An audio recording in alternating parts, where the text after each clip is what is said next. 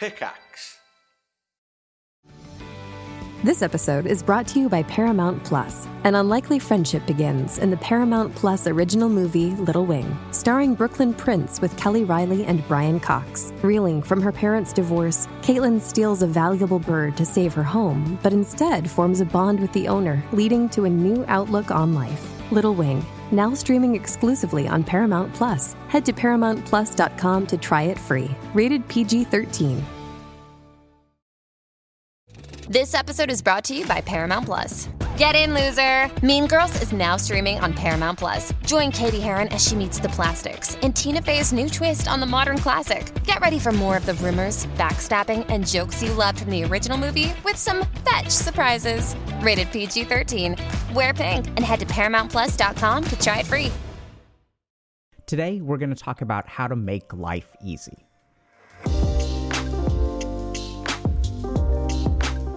Now, if you're listening to this, your first reaction to that is probably, this is ridiculous, right? This guy is telling me that there's a way to make life easy. And how do we naturally respond to that? We say that this person does not understand my life.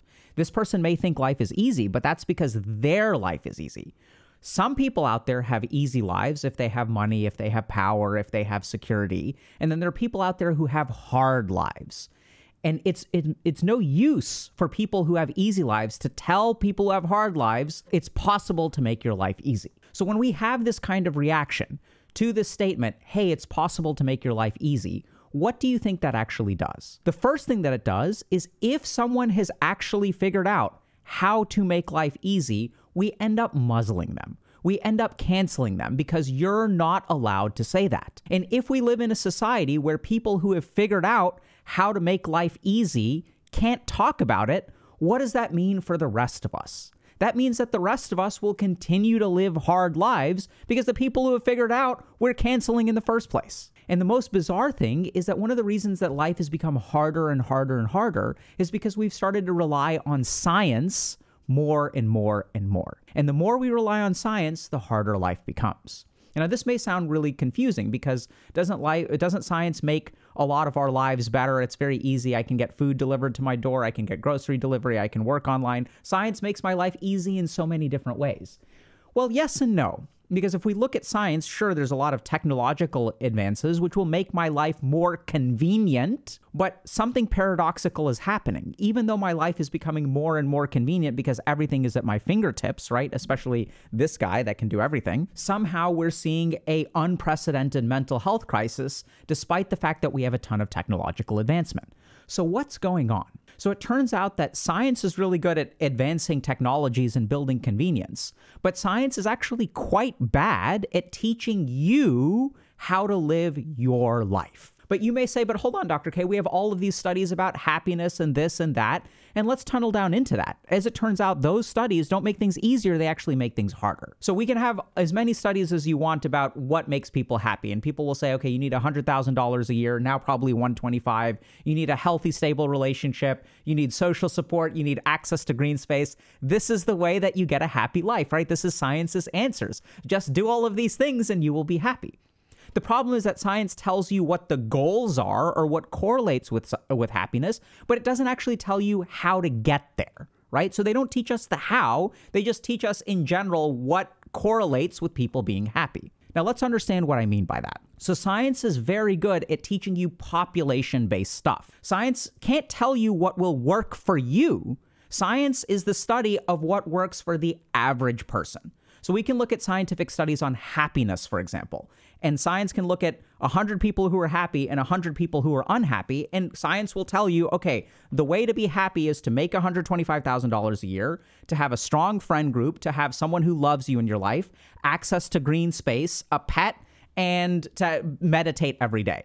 So science is like, this is the way to happiness. And then if you try to apply that knowledge to your life, it becomes very, very difficult because you can't just wake up one day and say, hey, I'm going to go find someone who loves me. Hey, I'm going to create a friend group. Because this is how science works. Science is a population-based approach. So science doesn't give us answers for you as an individual. It gives us answers for what works on average for most people. So a good example of this is something like SSRI or antidepressant medication. So we can do randomized controlled trials that show us that 100 people who are depressed can start on an SSRI, and on average, we will see a 30% improvement. But this doesn't mean that if I give you an SSRI, that you will get 30% better. It means that if we take 100 people, a third of them will get 80% better, a third of them will get maybe 40% better, and a third of them will have no benefit at all. But when it comes to applying the science to your life, which of those things do you fall into? Science has no way of knowing. And this is why, despite all of our advances in science, we still require clinicians to administer medicine. So let's understand precisely what a clinician does. What a clinician does is takes all of this information that science has provided, these evidence-based techniques like, let's say, motivational interviewing for addictions or dialectical behavioral therapy for borderline personality disorder. It takes all of these like scientific things, and then we actually apply it to an individual. You require a human being to take all of science and translate it into something that will work for you.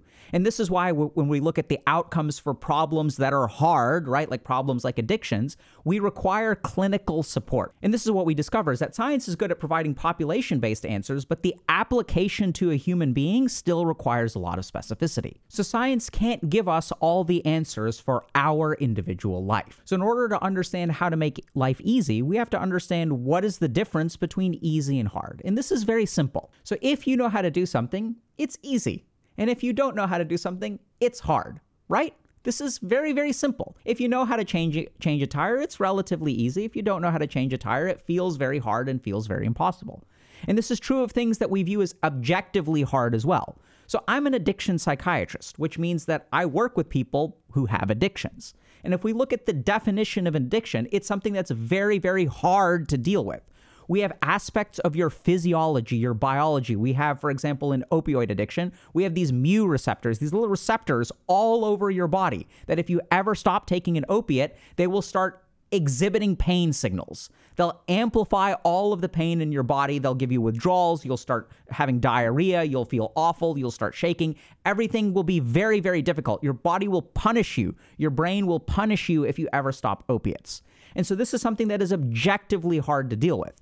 And yet, through the practice of clinical medicine, we will do something really cool, which is that the majority of my patients feel like managing their addiction is now easy, right? They don't even think about it anymore. It used to be hard, but then they learned the knack of it. Then they figured it out, and then suddenly it becomes easy. So let's take the example of something that is objectively hard, like an addiction.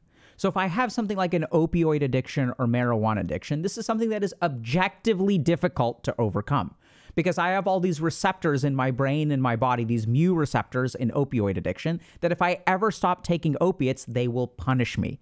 They will create pain. They will create diarrhea. I'll start aching all over. I'll feel chills. I'll feel so physically bad. My body will punish me if I ever stop taking the opiate. And so if someone struggles with opioid addiction, they will say this is really hard to overcome. It is impossible to overcome. But as they practice and as we use certain techniques like motivational interviewing, as they engage in things like Narcotics Anonymous and peer support, as they do all this stuff, they get the knack of it, right? And suddenly what became impossible becomes very difficult but doable. And then it becomes hard, but actually not that big of a deal. And then eventually you get to this point where a lot of people who are sober will say, oh, I don't even think about it anymore, right? Even now when I go to a barbecue, I don't even think about having a beer. I don't want the beer. Suddenly that which was so difficult to control becomes a natural impulse. I don't even want to drink. Like, it's disgusting. I'm done with that stuff. And the question is, what the hell? How did this happen? Because this is objectively difficult, right? Science will tell you, oh my God, overcoming addiction is objectively difficult. So what's going on here? Yes, it's very simple. If we want to understand the difference between hard and easy, it's one very simple thing. If you know how to do something, it's easy.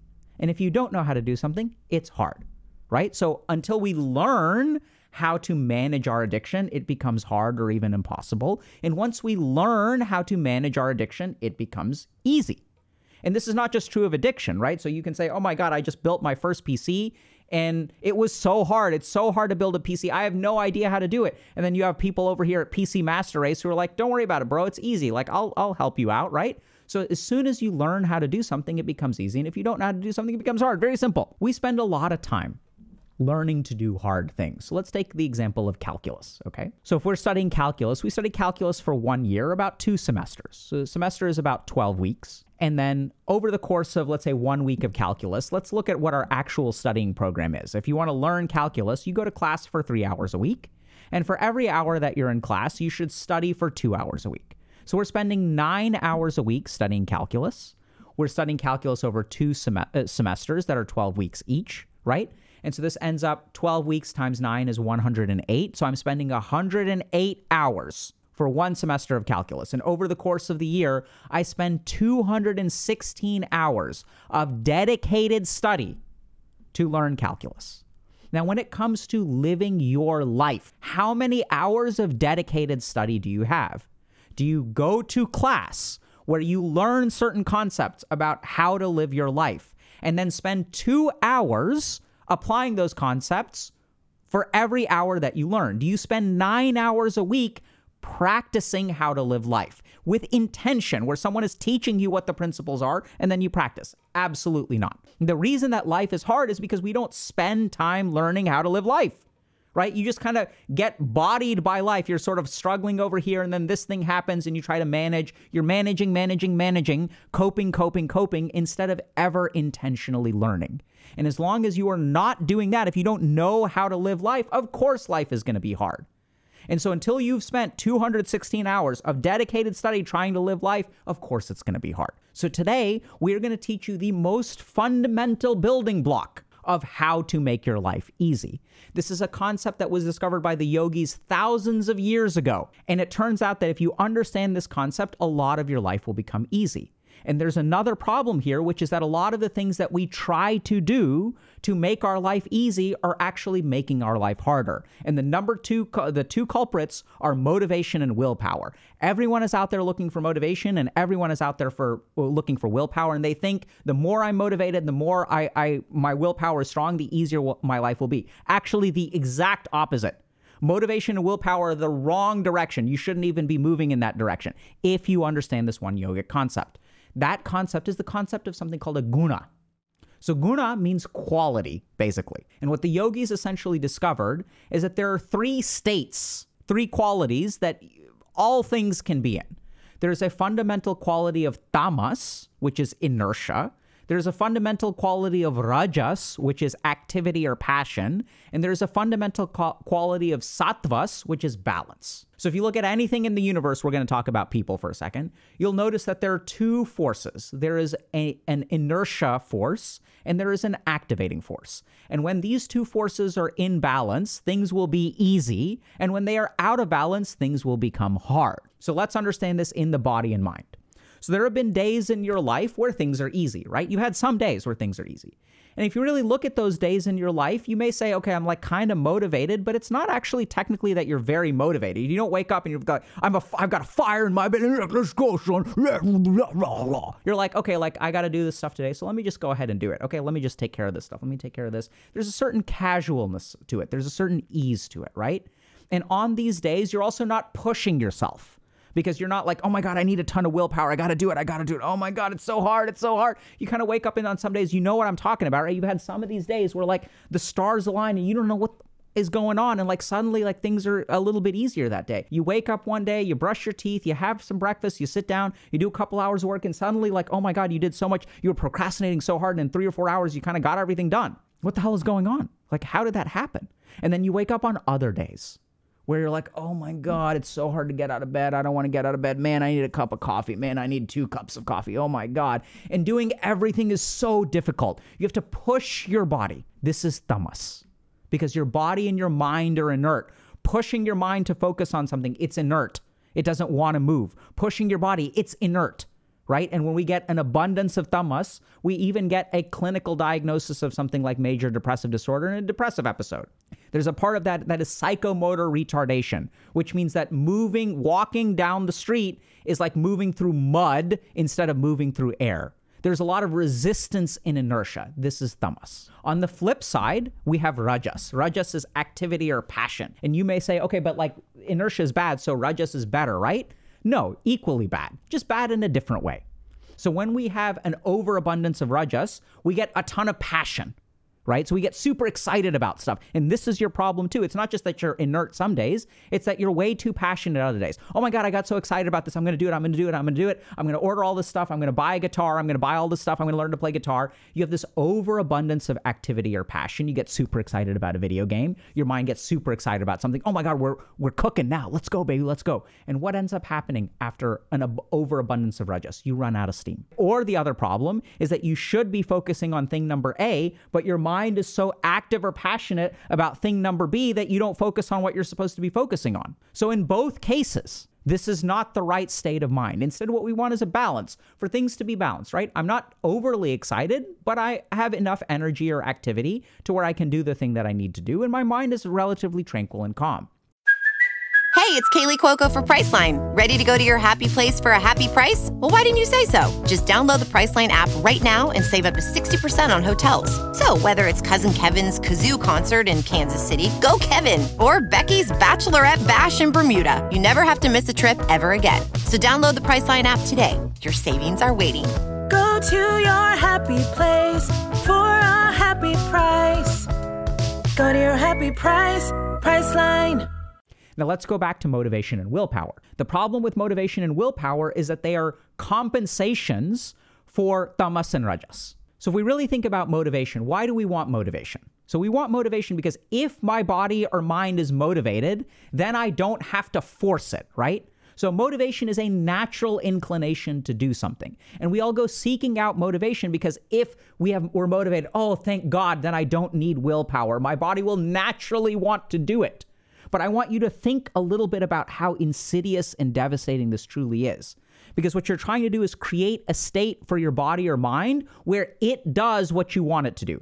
It wants to do it, right? The mind, once it's motivated, it naturally wants to do something. But that still means you're not in control. If the mind is motivated towards doing something, you're breathing a sigh of relief, but it's not that you are telling it to do it and then the mind naturally follows your orders. It's thank God the mind actually wants to do it because I have no fucking control over my mind to begin with. So on the days that it wants to do what I want it to do, thank God. And so we end up chasing this idea where we want the mind to do what we want it to do, but we are fundamentally not in control of it. And this is what makes life hard because motivation waxes and wanes. So what motivation is to try to channel this sense of rajas. We want a natural passion in the direction that we want it because we don't control the mind. So we hope that the passion is in the direction that we want.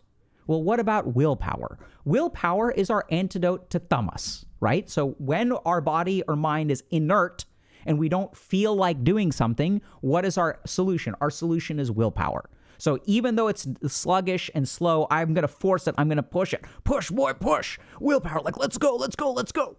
But if you live a life where things are, there's a large exertion of willpower, your life will not be easy. You may accomplish particular things, but it'll be fucking exhausting.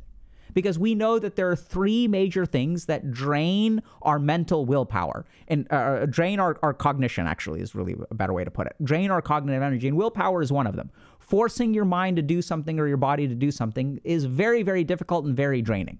And here we are chasing motivation, which is actually tricky because motivation means you're not in control. You cross your fingers and you hope that your body and mind want to do something because they're the boss and you're just along for the ride. And on the flip side, we're draining ourselves trying to push this inert body. And then on the flip side, there are these days where you're in sattvas. And in sattvas, your mind is relatively balanced. You're not overly excited. So you've got some stamina, you've got some staying power, and you can say to your mind, okay, today we're going to do this. So, and then your mind is like, okay, like, let's just get it done. And on these days, life is easy. So now the question is, all right, so if I'm in a rajasic or tamasic state of mind, how do I cultivate sattvas? So there's one really simple trick that you can do, and we'll teach y'all some more details. So the first is on a day that you are passionate, you need to do things that will make you more sattvic tomorrow. So anytime you have a overabundance of rajas, the goal is not to give in to the rajas, but to do things that will make you have a balanced mind tomorrow. So good examples of this are, first of all, food. So there are certain foods that will lead to passion and certain foods that will lead to inertia. We all know there are foods that will lead to food comas, right? So these are things that are highly calorically dense, a combination of carbohydrates and fats together. So all desserts fall into this category. Pizza falls into this category. Processed foods that will cause things like inflammation and stuff like that in the gut Well, there's all kinds of science. We're not going to get into that now. You can check out all of our other videos. But we know that when you eat processed foods, it increases inflammation. Inflammation then causes a low level of brain fog in your brain, will make it hard for you to focus on things, will make it hard for you to have willpower. Everything gets screwed. So how do we create this balanced mind? So let's just think about it for a second, right? How do we create balance in our body? How do we create balance in our mind? What we put into the body and mind will determine its function. So if we eat particular kinds of food, the body will be slow. If we eat other kinds of food, the body will be activated, right? If I get drunk on liquor, suddenly I'm filled with passion. And the same is true of the mind. Certain foods will slow down the mind. Certain foods will speed up the mind. This is true of all psychoactive substances as well. These are the things that affect the mind in a particular way. So food that is light and nutritious doesn't weigh down the mind, but also doesn't overly activate it. The second thing that we can do to create a balanced body or mind is to stretch it, right? So we want to engage in exercises that will sort of clean out the mind, purify the mind, as well as stretch the mind, focus the mind. So this is where mind-body practices are very, very powerful. So if we look at practices like yoga or Tai Chi, how do these things work fundamentally? So when I engage in a yoga posture, it's not about becoming a human pretzel. It's that if I try to balance on one leg with my arms above like this, what's it going to do to my mind? It is going to force my mind to focus, right? Because I can't stand like this on one leg unless my mind is focused. This is the point of yoga, is to literally practice the focusing of the mind. And since you are telling the mind to do something and it is maintaining that state, despite the fact that it is hard, you are training the mind to listen. And the more you engage in this kind of stuff, the more balanced the mind will be, the more pliant the mind will be. It'll become supple, easy to kind of listen to you. So these are the two things that we really want to focus on. So the first thing is we're going to eat light, nutritious food. So high amounts of fiber, but not processed fiber or anything like that. Don't have any of that Metamucil crap or anything like that. Eat vegetables, eat fruits, cook yourself a nice, nutritious meal. Second thing that we want to do on a day of Rajas when we feel pretty good is we want to do some kind of yoga or Tai Chi. Ideally, not even exercise, but we want a mind-body balancing practice. So you can do Surya Namaskar or something like that. The third thing that we really want to be careful about when we are trying to create a sattvic mind is to avoid all psychoactive substances. Now, this is a big one that a lot of people will struggle with. So let's understand psychoactive substances for a second and how they affect our mind. Let's take caffeine. So what does caffeine do? Caffeine counters tamas, right? So if I wake up in the morning and I feel very sluggish, or if I'm having an afternoon, oh my God, I'm kind of sluggish, let me take caffeine. It artificially boosts my energy. But caffeine doesn't increase your energy. All you're doing is taking an advance on your future energy. So if I drink caffeine now, I'm going to have a crash later. This is true of all stimulants, right? So once the stuff wears out, all of this artificial stuff that you've been kind of suppressing through the caffeine. So if we look at technically the way that caffeine works, it blunts our ability to detect our fatigue. So the way that our brain knows how fatigued we are is we detect this chemical called adenosine. And the more adenosine we have in our brain, the more we feel tired. And so that what ends up happening when we take caffeine doesn't actually give us energy. It just blunts our ability to detect our tiredness. So once the caffeine wears off, there's this pile of adenosine, and suddenly you feel very tired. Okay, so caffeine doesn't give you energy. You're just taking an advance from the future, and then you're going to have to pay it back. Other psychoactive substances like alcohol or marijuana or things like that, these too are problematic because what these are going to do is going to calm us down. Oh my God, I have anxiety. This is an overabundance of activity of the mind. And so then what happens, I take the substance and it induces a tamasic state. We are making our mind inert, which, by the way, is true of our psychiatric medications as well. If you look at these medications like antipsychotic medications, they're all sedating because they literally slow down the activity of the mind. Even SSRIs are somewhat sedating, right? We can feel sleepy, sluggish. We are inducing a tamasic state because in psychiatry, when there is an overactivity of the mind, we just sedate it. Literally, that's what we do. That's the neurochemistry of our psychiatric drugs. So this is the problem, is as long as you are ping-ponging back and forth between a rajasic mind that is chemically not even balanced, but overcome with something that's tamasic, right? We're sedating a passionate mind. Or on the flip side, we have a sluggish mind that we're artificially boosting with stimulants. In both of these cases, the state of our mind is unhealthy. It's not balanced. It's not easy. So you must cut out as many psychoactive substances as you can. And you will hear this. You may even experience this yourself, that if you take a break from all alcohol, all marijuana, caffeine, doesn't have to be all of these substances at the same time. Every patient I've ever talked to, if they can cut out a psychoactive substance, after 30 to 60 days, they feel better. It may come back after a while. You may need to use it. I'm definitely in that camp for caffeine. But this is the kind of thing where once you actually detox off of the substance, everyone says they feel better. So what we want to do is create a sattvic mind. And the more sattvic our mind is, the more balanced our mind is, the better we will be. So we want to eat light, nutritious foods that are nutrient rich and ideally not too calorically dense. It's not so much about whether you eat 2,000 calories or 1,800 or 2,100. That's not that important. The main thing is that the food should not be psychoactively dulling, right? So we want food that's light and nutritious, some kind of mind-body practice, and some kind of restriction on as many substances as you can manage to restrict. If you can do these 3 days on a day that you are rajasic, right? Because remember, there are going to be some days that you're overly active, some days that you're, inactive, and some days where you're balanced. So you take an overly active day, which is going to happen at some point. And then you do as many sattvic things as you can. As you do more sattvic things, what are you actually doing? You're actually setting up for a healthier tomorrow. So when you wake up the next day, all of that stuff in your gut, the mind-body practice that you've done, the reduction in substances means you're going through less withdrawal, okay? Or maybe you started the process of withdrawal, but since you're eating healthy and stuff like that, you're not very sluggish, your gut bacteria isn't out of whack. The next day when you wake up, your mind will be 1%, 5%, 10% more sattvic. And as your mind becomes more sattvic, it'll be a little bit easier to get it to do what you want to do because it's balanced. It's not overly sluggish and it's not overly excited. So now you've added 10% balance. And so then if you tell it, okay, today we're going to eat healthy again.